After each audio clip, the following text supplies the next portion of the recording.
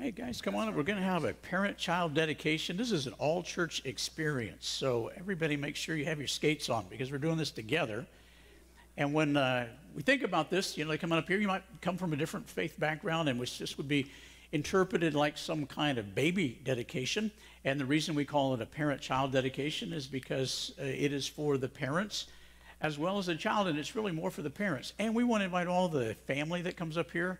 Come on up. It takes an extended family to raise a child. You guys, anybody wants to come up here that stand by them? Maybe you don't even know them. You want to come stand by them. That's fine too. But we want, you know, just for the family to be able to stand up here and support them and to be with them on this journey. And I was thinking back this week. I was back in the back before the Wednesday supper. I was talking to Jenny, and this mom came through, and she was a little bit frazzled, and she's not a member here. I don't even know who the lady was, but she stuck her head in the kitchen because she needed something. And she said, "I'm just a mom." And then she was making a request about something that needed to be done. And I said to her, "No mom is just a mom." And I hope all you guys experience that and know that. And the moms here are saying, "That's exactly right. I know." Wow, now we're really full. I got to find the families, the kids in here. But each name has a significant meaning, and I want to ask you how you came up with the name. And you don't have to have a special story. Sometimes there is a story. Sometimes it's just the story as we like the name. And I want you to know as well that this is a very spiritual experience. We're going to have fun together, but it's a very important experience because you have already signed a covenant in which you agreed to say, "I'm going to raise this child in the nurture and the admonition of the Lord." And today, really, a lot like your wedding, you are making a public commitment as parents to raise this child. Whatever has happened prior to this day, it's behind you. From this day forward, you are saying, no matter who I've been, no matter what I've done, I have the responsibility of raising my children in a godly way so they come to know Christ. So let's start off by just asking the significance of the names. If there is one, we'll start over here with you. Lane and Heather. Parker Lane. We don't have the Lane up there. Parker Lane. So Lane should be. We need a microphone so everybody can hear this. Someone had a microphone. We want to make sure that we get this. Macy and Morgan, are y'all excited? I'm glad. You got a little brother. So Lane, Parker Lane. Lane should be fairly obvious, right? Yes. But Parker is my dad's middle name, and it is your grandfather's, her mom's maiden name. So on How her side of family, cool. their last name was Parker. That is neat. So got a little significance going there. Yeah, some family names. Why don't you introduce, I mean, it's intimidating when you're standing up in front of everybody. Why don't you just introduce us to everybody? So Macy and Morgan, the big sisters, and then this is my grandmother and grandfather, Sandra and Bill, my mom's parents, and then my dad's parents, Carol and Mickey, and then Grandpa, Ken, Lane's dad over there. All right. We got a good, supportive family. Sure. You didn't get included, I guess. It was Parker after a fight. Oh. Mom won. Yeah. So just this week they added nothing to the addition. And guess what that puppy's name is? What's the puppy's? Paxton, which is what they All His right. name was- We got a dog named. Thaxton. I had a name that I wanted, and her response to me was, "When we have a dog, you can name it that." So now, that is life and marriage, isn't it? That is a- Mom gets the veto vote. Oh, well, you always do. Well, thanks. Parker's just racked out here. Jessica and Jason, tell us about your name for little Gavin. So this is Gavin Sawyer Curley. We wanted a more unique name that wasn't in the family because he has 4 sets of grandparents. Wow. And so when you choose one, you're choosing a favorite. Yeah, That's not where we yeah. wanted to go. That's what happened over here. It caused some problems, yeah. So, So we have a full list of names. We actually didn't know what he was going to be when he was born. And nobody knew what he was going to be called until he was born. all right. So we sent a text with a picture as she was about to fly out of Houston to North Carolina saying, "Gavin Sawyer Curley is here."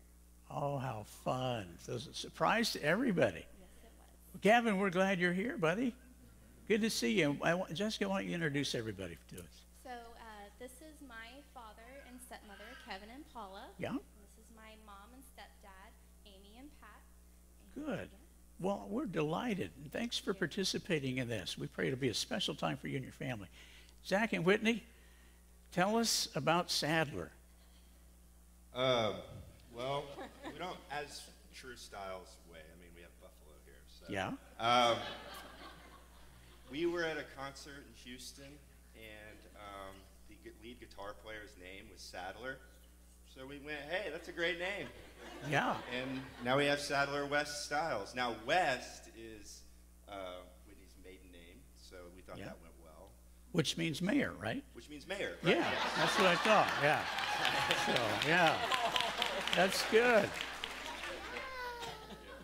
So, but yeah, that's how we came up with Sadler. So everybody's got a great story. And introduce everybody. Oh, yeah, we got the whole If we've crew got up enough there. time, So, introduce everybody. My mom and dad, Jan Vetta Styles. We got Trisha and Everly, obviously right there. And then Roy West, soon to be mayor.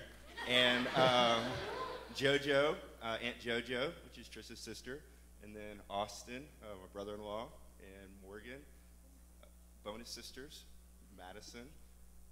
Oh, and Ryan showed up. And we got Mare and Kelsey down there, and B. Tyler. All right. The whole crew.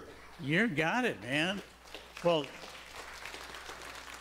yeah, it's just fun to know that the background and all that's going on. And you guys each are getting a little package there that Jana has put together for you that looks very nice, but it's very strategic and very significant. There's a nice little gift in there for you. There's also a Bible in there that reminds you, and it's not the Bible that you're probably going to use to raise your child, but it's a reminder that what you are doing right now is built upon God's Word. If you're going to have a godly child who follows the Lord, to love God with all the heart, soul, and mind, you're going to have to found that upon Scripture. So that Bible is a reminder of that. Again, the covenant that you signed earlier to say that you are agreeing to what is written out in Ephesians chapter 6, verse 4. Listen to what it says. It says, fathers, don't exasperate your children. And we can exasperate our children when we don't direct them in the way of the Lord. Ultimately, it will be the worst outcome of all. But he says, instead, bring them up in the training and instruction of the Lord. And so you've agreed to that in a covenant, but I'm going to ask you, much like I would at a wedding, to affirm that publicly to the rest. Do each of you agree to raise your child, your children, in the training and the instruction of the Lord? We will. And we believe that the church is an integral part of that. And so we as a church family are going to commit to you to support and encourage you on this journey. So you as a church family, do you agree to encourage and help these families to raise their children in the training and instruction of the Lord? And then there's also a letter in there. If you've been through a parent-child dedication before, you're aware of that, but maybe if you haven't, you have a letter from me. And it's not to be opened until your child receives Jesus Christ as Lord and Savior. And on that day, they will open up the letter, and they'll be reminded that it was this day that we as a church family got on our knees and prayed for them to become a Christian very early in life. So when that day comes, we're excited to know your child will open it up to be reminded that people have been praying for them a long time. So I would love for us now as a church family to kneel. You guys just stand where you are. And we're going to kneel as a church, and we're going to pray for y'all. Lord, thank you for the privilege that we have to see new life, to come together on a Mother's Day and to be reminded of this just beautiful creation that is manifest through these three children, little Sadler, Gavin, and Parker. God, how we pray that your favor and blessing would be upon them. Pray for their parents. We know parenting is challenging, but the greatest challenge of all is to direct our kids toward you. We can get so distracted with so many things that becomes kind of a secondary thought. But I pray, Lord, that for each of these parents, the primary concern of their life would not be how smart their kid is or how well they do on the ball field or in the recital hall, but their greatest concern would be how well they do with you. That each one of these children, Gavin, Parker, and Sadler, would come to know you as Lord and Savior very early in life. Father, that they would follow hard after you every day after. In Christ's name we pray. Amen. We are so proud of you guys. Thanks for sharing this day with us, and we will continue to covenant to pray for y'all. Yeah.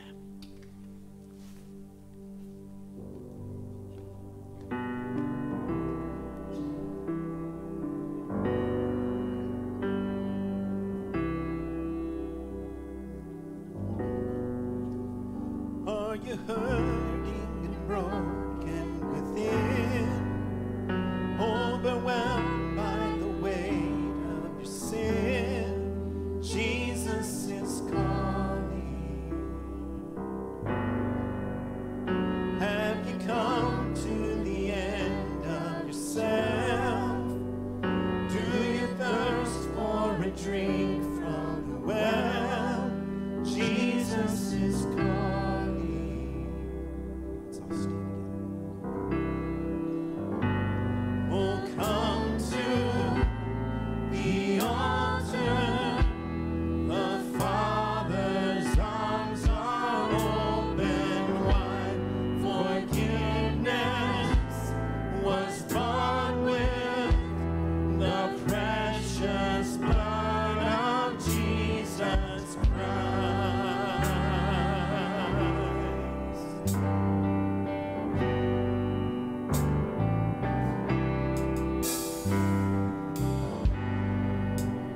Leave behind your regrets and mistakes. Come today, there's no reason to wait. Jesus is calling. Bring your sorrows and trade them for joy. From the ashes, a new life is born. Jesus is calling. Oh, come to the altar. The Father's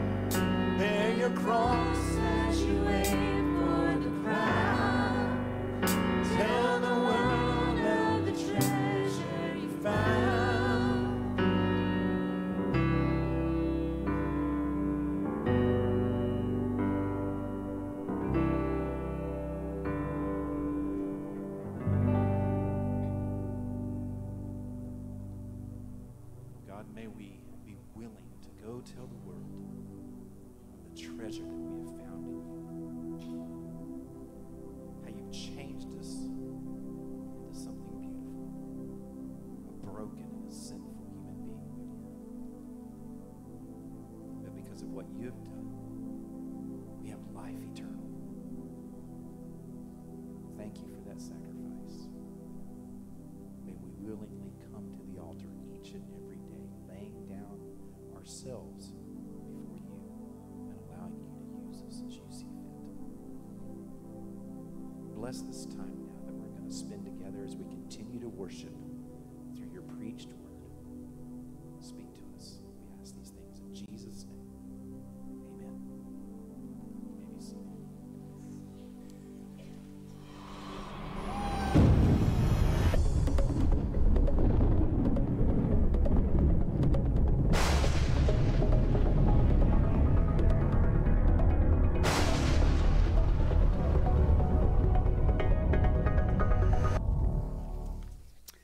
I want to throw my hat in there and say Happy Mother's Day to everybody again.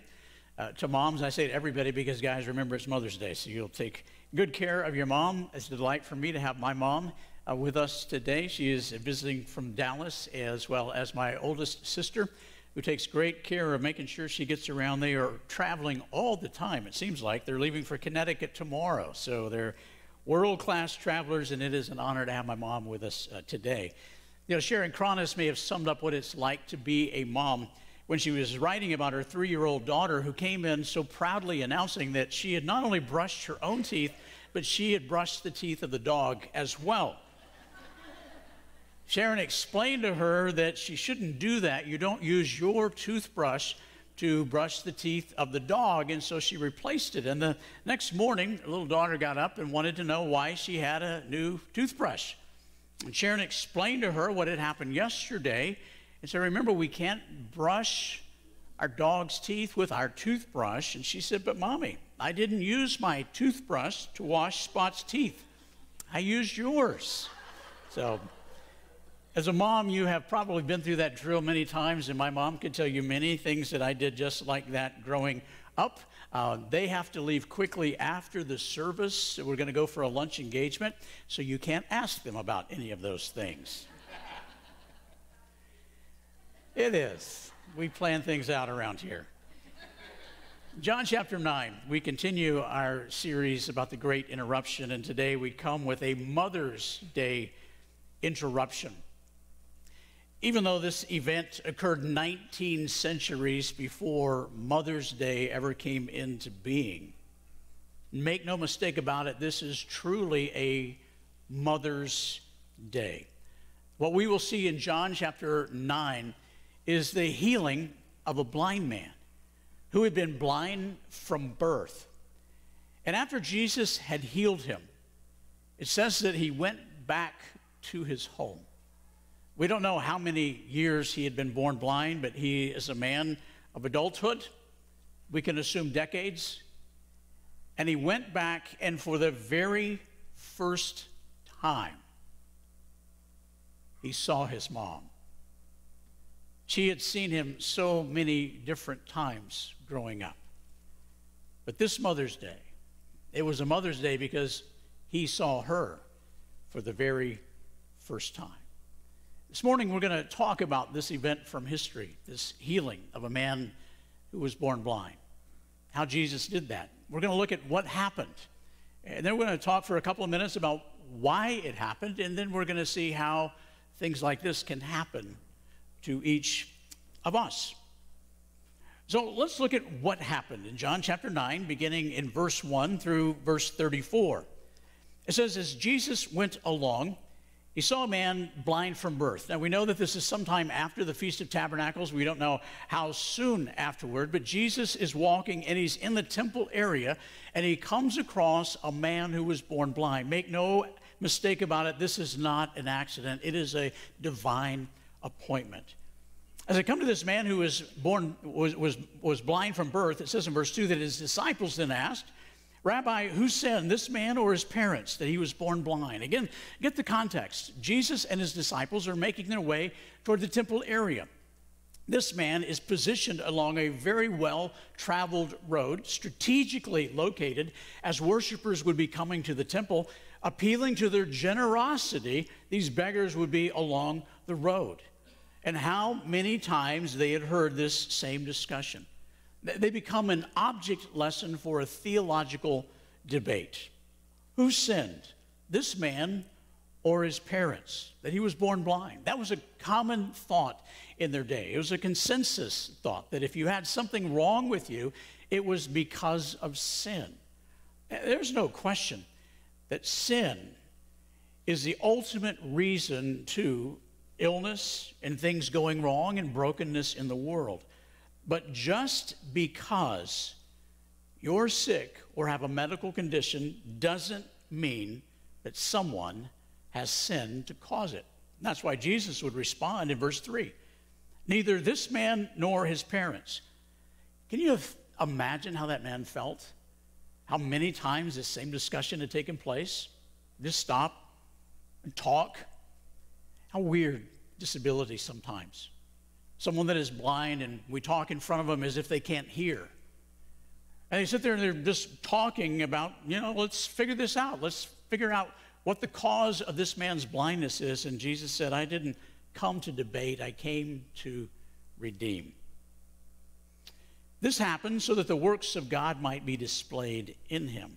And Jesus goes on and he says, as long as it's day, we must do the works of him who sent me. Night is coming when no one can work. And he's talking about his crucifixion. It's like the enterprise of the kingdom of God shut down after the crucifixion with the disciples. They went into hiding. Nothing was happening. Jesus was in the tomb. And he says, the time is coming when everything will shut down. But while I'm in the world, I am the light of the world. Going back to the Feast of the Tabernacles, if you weren't here, just reminded that they just finished the Feast of the Tabernacles, either within the last couple of days or the last few weeks. We're at the very end of Jesus' life. We're in the last 6 months of Jesus' life when this is occurring. And Jesus has said repeatedly, I am the light of the world. And he's speaking that to a man who has known nothing but darkness his entire life. After he said this, relating back to the Feast of the Tabernacles, that he is the light, he is God himself, says that he spit on the ground, he made some mud with saliva, and put it on the man's eyes. Now, we would look at something like that and we say, now, I'm glad my ophthalmologist doesn't do that to me. But you think about it, we do think that there is some medicinal value to saliva, don't we? If you've ever burned your finger or cut your hand, you stick it in your mouth or you lick it. If you've ever seen a dog just keep on licking a sore, we think there's some kind of medicinal value there, and that was the consensus then. But notice what else is happening. He spit on the ground. There's so much imagery in this passage of Scripture. John probably gives us far more than we will ever even comprehend. But we think back to Genesis chapter 2, verse 7, in which God reached down on the dust that he had created, and from the dust he created man. It says Jesus is saying, I am the creator. And that which was made broken, I am now correcting. And he puts the mud on his eyes, and then he says, go, wash in the pool of Siloam, which means sent. John translates that for us, but that was the translation from the Hebrew. This is a very old pool. It was designed and built by Hezekiah back in the Old Testament. It was mentioned in Isaiah as a place in which God wanted to provide for his people, but they rejected that. It's very symbolic here. It means sent. And Jesus is sending him. How far? It's about a third of a mile. Not a long walk for someone that is sighted, but someone that is blind, it's a pretty good journey. You imagine what he thought about at that particular moment when Jesus put this mud on his eyes. It's like, didn't see that coming, pun intended. And then it's like, and then what am I going to do? And maybe it could be, I've heard of this man, that maybe this could be a miracle. Maybe I could see. I don't know, if I was blind, I probably would try anything. And could be he just says nothing better to do today. So he goes. He is sent by Jesus to the pool that means sent. And then it says, he went. For us to ever know God's activity in our lives, when we are sent, we must went. We must obey what he is calling us to do. This is almost like a test of his faith. Will he go? What was he thinking as he was walking down? Could it be he was thinking how silly? Thinking everybody looks down on me anyway. Doesn't matter. Sent. That's who Jesus is. He was sent by God. And here's John just throwing out these little clues. He wants us to get that he's talking about Jesus being the sent one. The man went and he washed. Then it says he came home seeing. His life has changed. It doesn't say that he went back to begging. It doesn't say that he went back to where he was. He went back home because this is the very first time that he would be able to see his parents. The first time he would see his home. The first time that he would literally see his neighborhood. He goes back. And his neighbors are completely baffled. Those who had formerly seen him begging asked. There's a lot of confusion going on here. Isn't this the same man who used to sit and beg? Some claim, yeah, that's the guy that used to beg. They're all excited. And then it says others, no, he only looks like him. Have you ever seen somebody caught out of context? I see people all the time. And don't ever ask me this. This is the meanest question of all. Remember me? If you ask me that and I don't remember you, we both can conclude you didn't make that much of an impact. But you see people out of context, and the idea is, remember me, and they're looking and say, wait a second, it looks like him, but it can't be because that guy's down by the temple begging. And his eyes were now open. We know that blind people, maybe sometimes their eyes are closed, or maybe they're open and they're kind of staring off in the distance, but there's something uniquely different about him. His whole countenance has changed. And he seems to have this boldness that we're going to see. And as they walk in there, they say, well, and then he says, listen, I'm the guy. This is exciting. And then they say, well, how? How were your eyes opened? I mean, how did this take place?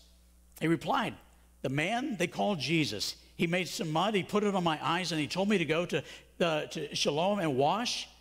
So I went and washed, and then I could see.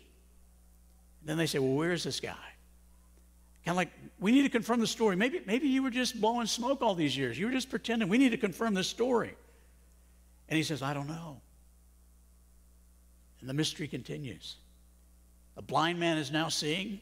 He's talking to his neighbors, seeing them for the very first time. Doesn't know where Jesus is.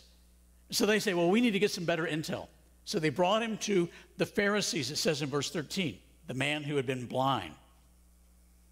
Now, this day on which Jesus had made the mud, and by the way, it was illegal according to rabbinic law to make mud or clay on the Sabbath, and it was illegal to heal someone unless they were in imminent danger of dying. Couldn't do that on the Sabbath according to the rabbinic law. So they discover it's on the Sabbath, but they're bringing this guy who's been supernaturally healed, and they're thinking, okay, well, we need to talk to the guys that traffic in supernatural stuff, the religious leaders. And so they go. Therefore, the Pharisees asked, how? Boy, you're going to see this word over and over and over through this chapter. How? Why do they ask that? Because people that are born blind don't just start seeing. So they're trying to figure out what's the explanation for this. He explains to them, he put mud on my eyes, and I washed, and now I see.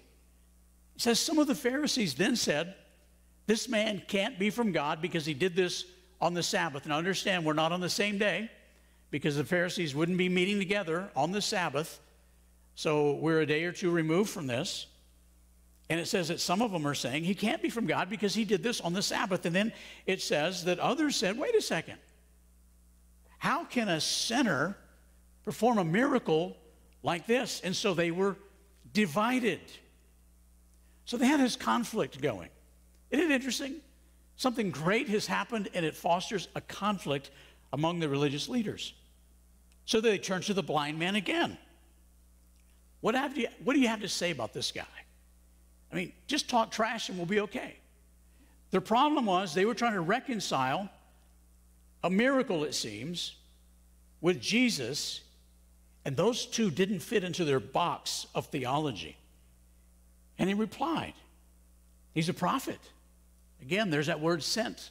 Prophets were sent by God. And so he's not yet to the point of understanding who Jesus is, but he's saying, I don't know who he is, but he's obviously sent by God. Well, they still didn't believe that he had been born blind, that he received his gift. So they sent for the parents. So what they're saying is, okay, maybe he wasn't really born blind. Maybe he's just been having some trouble for a while. So they send for the parents, and they ask the parents, you follow the story? They're all in front of the Pharisees. The man didn't give them what they needed. See, the real deal here is the blind man that's been healed, he's not the threat. The real threat is the truth. They're not trying to find the truth. They're trying to figure out how they can get past this miracle. So they asked the parents, is this your son? Is this the one you say was born blind? And they asked them again, same question. How can he now see? And then they say, we know he's our son. We know he was born blind.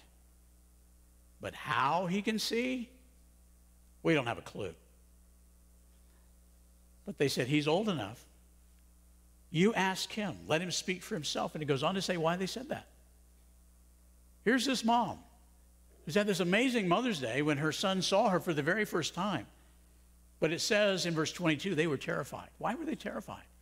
Because the Jewish leaders had already decided that anybody saying Jesus was the Messiah would be thrown out of the synagogue. They couldn't worship at the temple. They couldn't go to their synagogue. It could be temporary for as few as 30 days, or it could be for an extended period of time, or it could be permanently. And then they would be ostracized from society.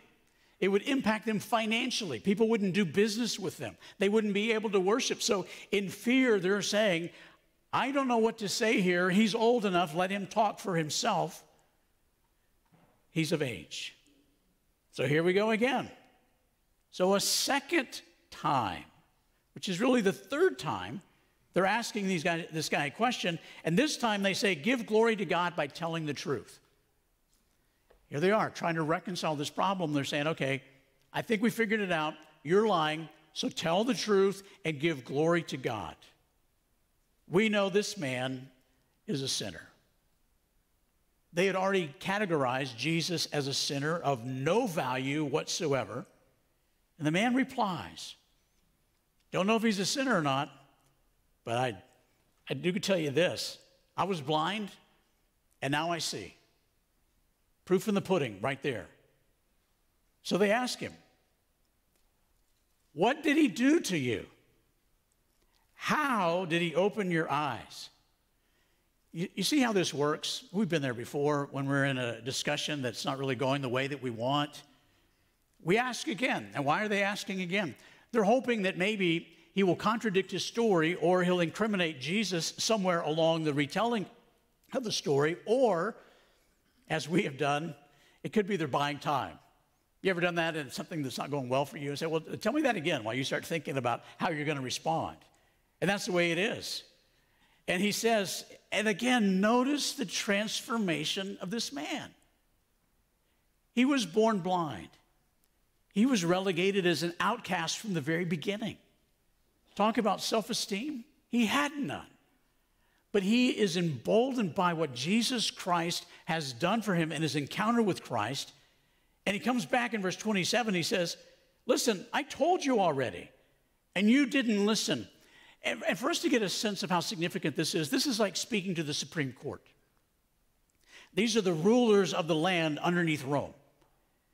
And he says, why do you want to hear it again? Why do you want me to retell the story again? Do you want to become his disciples too? Oh my goodness. That so agitated them. The response is obvious. They begin to hurl insults at him. When you can't get what you want, you just go to insults. So you're this fellow's disciple. They won't even call him Jesus or this man. This fellow, this renegade, this itinerant preacher. We're disciples of Moses. Now we know that God spoke to Moses. But this fellow, we don't even know where he comes from. But this guy's not done yet. Listen to what the blind guy says. Again, just a couple of days earlier, he is alongside of the road. Nobody even knows his name. And now he's standing before the religious leaders in this inquisition. And notice what he replies. Wow, that's remarkable. You don't know where he comes from, yet he opened my eyes, i.e., this guy is something and you've never heard of him? Verse 31, we know that God doesn't listen to sinners. He listens to the godly person who does his will. Nobody has ever heard of opening the eyes of a man born blind. If this man were not from God, he could do nothing. The blind guy is now seeing, and he's lecturing the Pharisees. So they replied, you were steeped in sin. They go back to the original argument. You were blind because you're a sinner. You're steeped in sin from birth. How dare you lecture us? And they threw him out. Threw him out of the synagogue. Threw him out of the temple. Threw him out of society. Go back to where you came from. So here's this guy with this remarkable miracle. And we see the blindness of the Pharisees simply because they're so twisted by their sin that they can't even celebrate this man's new joy in life. We go on in verse 35. Why did all this happen? That's the question you're asking. So that we can see Jesus and what he came to do. This is not just a story to say this is a Bible story that we can tell people about. This is a piece of history that God gave us through the writing of John so that we could see Jesus and that we could understand what he came to do. So he's thrown out. Not sure where he's going to go. And it says in verse 35 that Jesus heard that they'd thrown him out. And when he found him, he said, do you believe in the Son of Man? Again, John is very meticulous in the words that he's using. Son of Man was a term that was used in the Old Testament, the book of Daniel, to talk about the Messiah. And so Jesus approaches this guy and says, do you believe in the Son of Man? And you see how changed this guy has been by verse 36. He says, who is he, sir? Tell me so that I may believe in him. If you're telling me to believe, I'm in. It doesn't have to be anything I understand. You tell me, I'm in. And then Jesus said to him, and how remarkable is this? I see was never in this guy's vocabulary until just a few days ago. And Jesus said to him, you have now seen him. He didn't even see Jesus after he had been healed. This is his first experience to see Jesus after the healing. And Jesus says, you have now seen him. I opened your eyes physically so that you could see spiritually. He is the one speaking with you. And it says in verse 32, at that point, he said, Lord, I believe. And he bowed down and worshiped him. Interesting enough, there are other people that are listening to this dialogue. The religious leaders. And we pick that up in verse 39. Jesus is having this conversation, but there's other people that are eavesdropping, and Jesus continues on. For judgment, I have come into this world so that the blind will see, and those who see will become blind. Now, when you hear that, and if you're paying attention closely to what's been going on in the book of John, we go back to John chapter 3, verse 17, and we say, well, Jesus said he didn't come to judge, but what is so interesting about this word in verse 39, it's a very similar word, but they're two different words in the original language, in the Greek. What Jesus was talking about in John chapter 3, verse 17, is that Jesus didn't come to actively say, you are condemned, to actively judge, to stand as our judge. That will come later in history. Later in the future, I should say. But this word means the result of judgment, meaning that you basically judge yourself by the decisions you make. And so Jesus is saying, I have come that so people are forced to make a decision about me, and whatever your decision you make about me has consequences. The Pharisees then say, So, are we blind too? In the original language, it's said in such a way that it expects a positive, like, no, you're not blind, you're the religious leaders. But Jesus flips it over and says, you bet you're blind. You're so spiritually blind, you can't see God standing in front of you. He says, if you were blind, you wouldn't be guilty. Meaning, going back to the Sermon on the Mount, when Jesus said, blessed are the poor in spirit, those who are spiritually destitute, they will be the ones who experience the kingdom of heaven.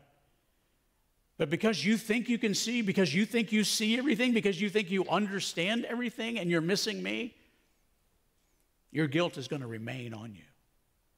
So we come to the question of, we know why it happened. This story was given to you and me today in the year 2021 so that we could see Jesus. And then we could know why he came, what he came to do, is to give us spiritual sight. How do you receive spiritual sight? It reminds me, 39 years ago, it's 39 years ago this semester, almost to the day. I was in my first semester of seminary, and I was having trouble picking up the notes on the board. And I kept on thinking, if there was just some more light. I even went to the seminary professor that I was having the most difficult time with, and I said, is there any way that I can get the notes from you? Because I'm not seeing. I had 20/10 vision all of my life, incredible vision. So I couldn't imagine that my vision was changing. Then I was over at church one day, and we were talking about somebody down at the front of the church with some of my friends, and he says, you know, the guy with the Band-Aid on his head. I said, Band-Aid? So dark up there. And the guy said, here, try my glasses. And I thought, why? And I put his glasses on. I was like, whoa, that's a Band-Aid Band-Aid. I could see it. And then I had to do something. I couldn't take his glasses. I had to decide, would I deny that I couldn't see? Or would I go to TSO in Fort Worth and be fitted for glasses so I could see? That's where all of us sit here today. Not all of us, but some of us. Have you decided to acknowledge that your spiritual sight needs to be corrected so that you can see Jesus? I pray that for all of us, we've already done that. We've received Christ as our Lord and Savior because that's exactly what this man did. He said, Lord, I believe. And then it says that he bowed down and he worshiped him. That is the only time in John's gospel that someone bows down to worship Jesus. You find that Thomas says, my Lord and my God, which could be construed as worship at the very end. But this is the only time someone physically bows down and worships Jesus. That's how you and I can have what this man had. Don't forget again, he would eventually lose his physical sight because he would die. But he would forever have spiritual sight to see his Lord and Savior, Jesus Christ.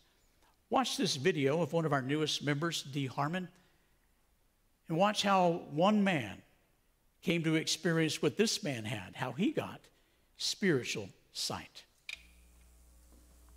The summer of '88, my life was in total chaos. The fine line I'd been walking since my return home from my tour of duty with the United States Marine Corps in 1983 was getting harder for me to balance.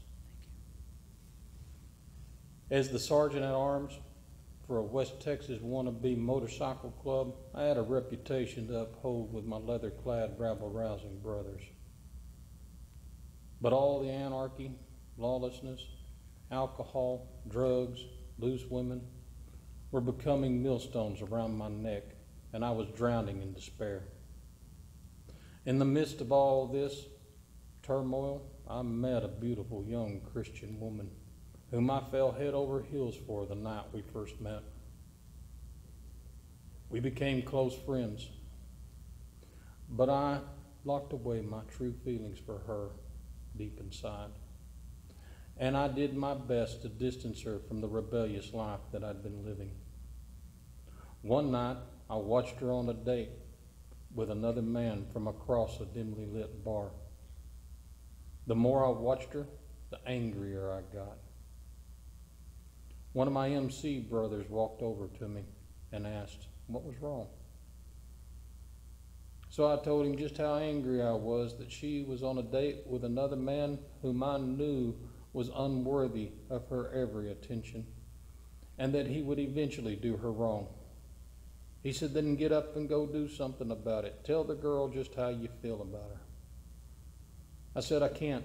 I'm just as unworthy as he, and she surely doesn't deserve to live the life that we're living. With that, his words of wisdom to me, then change it, my brother. The only one that's holding you back is yourself. His words resonated deep in my soul. I'd been struggling with it for way too long. I knew exactly what had to be done that night.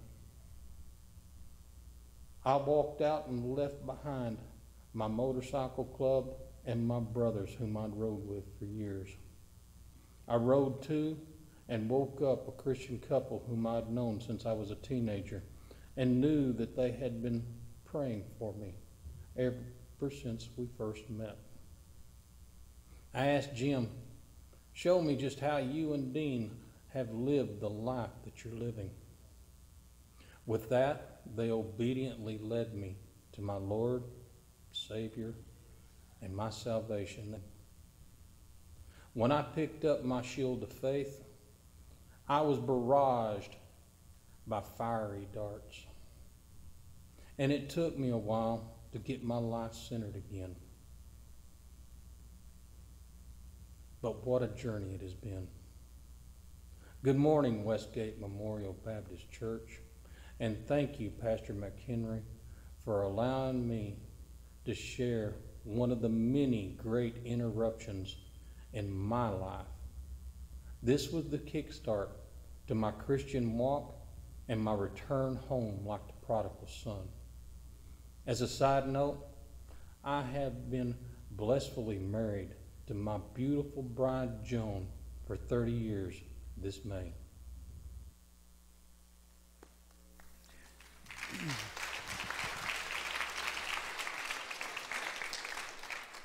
How can you have what Dee has, what the blind man received after he got his sight, spiritual sight?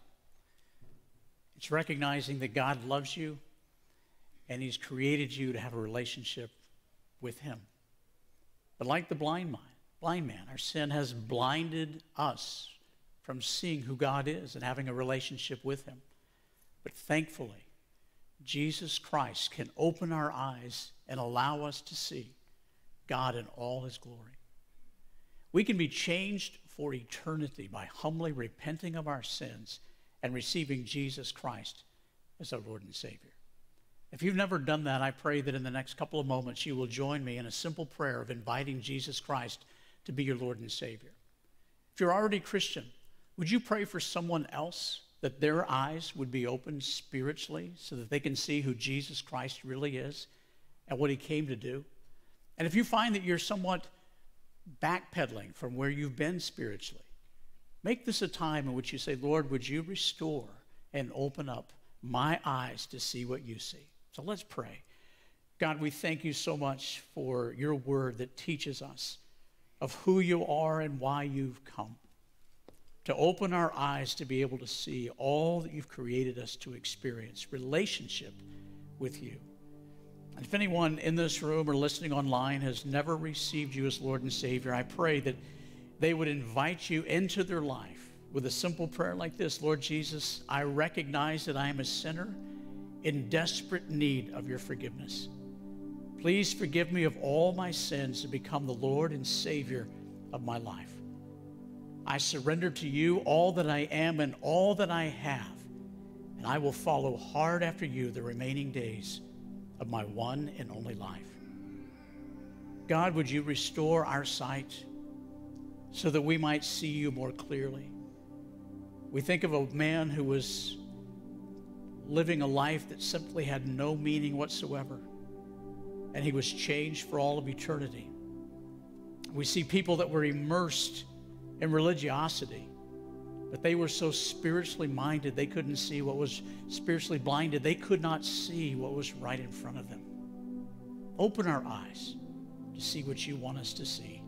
In Christ's name we pray. Amen. Love y'all. Thanks for listening. And I'll be standing over by the crosses if anybody wants to pray. Maybe you pray to receive Christ and you want some encouragement. Also, we'll be out in the atrium after the service. But as we stand to worship, let's worship and celebrate and invite God to open our eyes.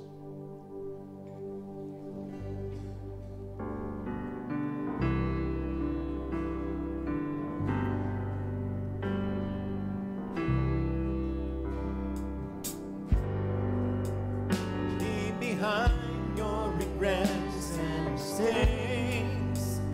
Come today, there's no reason to wait. Jesus is calling. Bring your sorrows and trade them for joy. From the ashes a new life is born. Jesus is calling. Oh, come to the altar. The Father's arms are open wide. Forgiveness was bought with the precious blood of Jesus Christ. Oh, what a Savior! Isn't He wonderful? Sing hallelujah! Christ is risen. Bow down before Him, for He is Lord of all. Sing hallelujah! Christ is risen.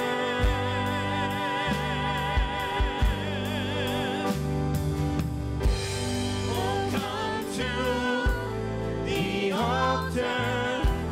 The Father's arms are open wide. Forgiveness was bought with the precious blood of Jesus Christ.